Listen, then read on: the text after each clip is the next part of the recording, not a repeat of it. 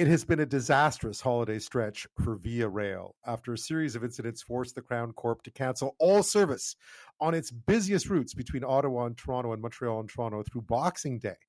The official cause was a train derailment, a freight train derailment, early on the 24th, along with a fallen tree, bad weather, you name it. We'll look at whether this represents a bigger problem for passenger rail service in this country with Greg Gormick, owner of On Track Consulting, after this. But first, we wanted to figure out what it was like to be on one of those trains. A few of them were stuck for like 20 hours. This is a 4.5-hour journey between Toronto and Ottawa, usually pretty easy. I've been on that train many times, but some passengers were stuck for nearly a full 24 hours on those Via trains, often in that Kingston corridor, right near Kingston and Coburg and so on, because the train simply couldn't move. And obviously, when you get on one of those trains for a 4.5-hour journey, they're not equipped for a longer journey than that. Meaghan Wray was on one of those ill-fated trains that moved literally at a snail's pace from Toronto to Ottawa between Friday evening and Saturday afternoon. Meaghan, thanks for your time. I take that train a lot, so I know what it's supposed to be like. What happened? Yeah, I mean, I take this train very frequently between Toronto and Ottawa, and it's typically 4 hours, 4.5 hours. This time, obviously, was quite a bit longer. I think it lasted about 21 hours before I saw Fallowfield Station.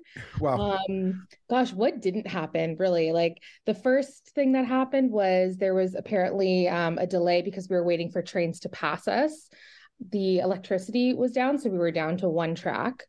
Then it was a tree fell on a train in front of us, so we were waiting for that to clear. And then because we'd been driving for so long, the engineers who were, driving the train, they maxed out their hours. So we had to stop and wait for new people to come and continue driving. And there was a lot of, having to thaw out parts of the track manually to keep going. I think that was pretty much it.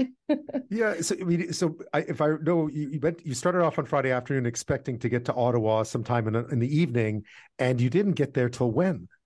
Yeah, so we left at around 5:45, so like 20 minutes delayed. I thought, oh, great, only 20-minute delay. We were supposed to get in around 10 p.m. We didn't get in until Saturday at 3:30 p.m. So nearly a 24-hour ride. Yeah, quite nearly. I mean, I've been on that train, and they're not built for 21 hours. They're built for 4 and a bit. What happened on board? I understand people were good to each other and the staff was okay, but you were running out of stuff, right? Yeah. So our train was pretty calm, which I was a bit surprised about. There wasn't too much like unrest like I heard on a couple other trains behind us.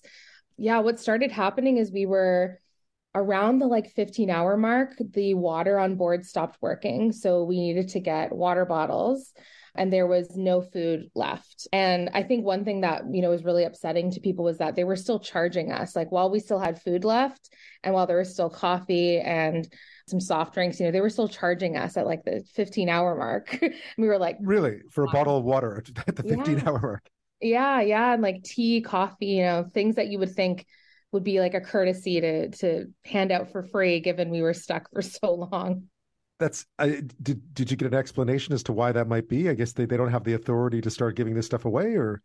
Yeah, no, didn't get any explanation at all. It was around maybe 20 hours when we got a Tim Hortons sandwich. I think we were at Napanee, and I'm not sure who did this. It must have been Via Rail orchestrated a delivery from a local Tim Hortons, which was great, but man, we were hungry. Yeah, but no unrest, right? Because I'd read about people sort of getting out and climbing over snowbanks, going to look for help. You didn't have that on your train?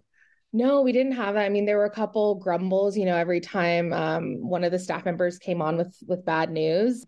But generally, people were pretty calm on our train, and pretty lucky, I think, because it gets, people really anxious, I think, when people start freaking out. But I did hear the train behind us. People were jumping off the train, while they were stopped and trying to get somewhere. I don't know. I didn't see any of it happening, but I believe it. Yeah. And also, I mean, from taking that, getting off that train, you're nowhere near a sidewalk, right? That's not a nice place to be jumping off the train in the middle of winter, needless to say. Right. And none of the thing was is that none of the train stations we were passing by had electricity. So even if Really? you get off, they were all dark, like no heat, there were no cabs coming in.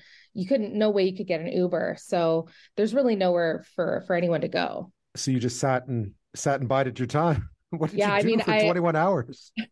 I walked up and down the aisles quite a few times. That was pretty much it. I walked between cars a couple times, watched a bit of TV. I guess I must have slept, but yeah, that was not much else to do. And at one point, the bathroom stopped working, which was pretty unpleasant. Yeah.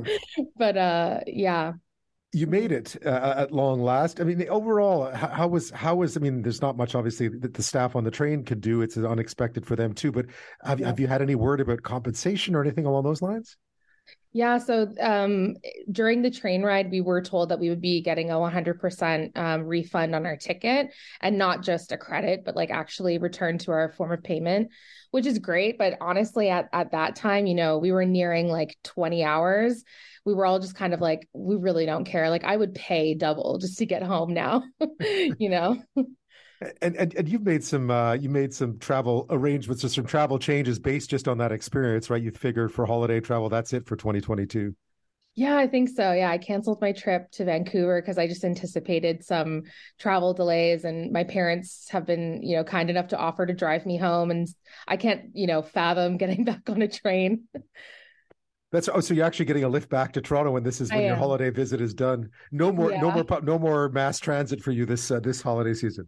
Yeah, not this year. Maybe 2023 I'll reconsider when the weather's a little nicer, but yeah, unfortunately I feel a little burned and traumatized. I Yeah. know there's a lot of people like saying, "Well, I mean, you chose to travel on like the busiest time of the year." And I'm like, "Well, yeah, so did everybody else, and you don't Well, yeah. expect to be delayed that long." No, and you were saying you had a friend who was one of the Sunwing Yes. folks. Yeah, yeah. She was stuck in Cancun. I believe she was on the Air Transat flight that came to rescue them and was pretty empty. So definitely not the only ones struggling right now. You'll have lots to talk about when you next see each other. I Back know. back in Toronto, I suspect. Yeah, yeah, exactly. Well, Meaghan Wray, thanks so much for sharing your story. I appreciate it. Oh, thanks for having me.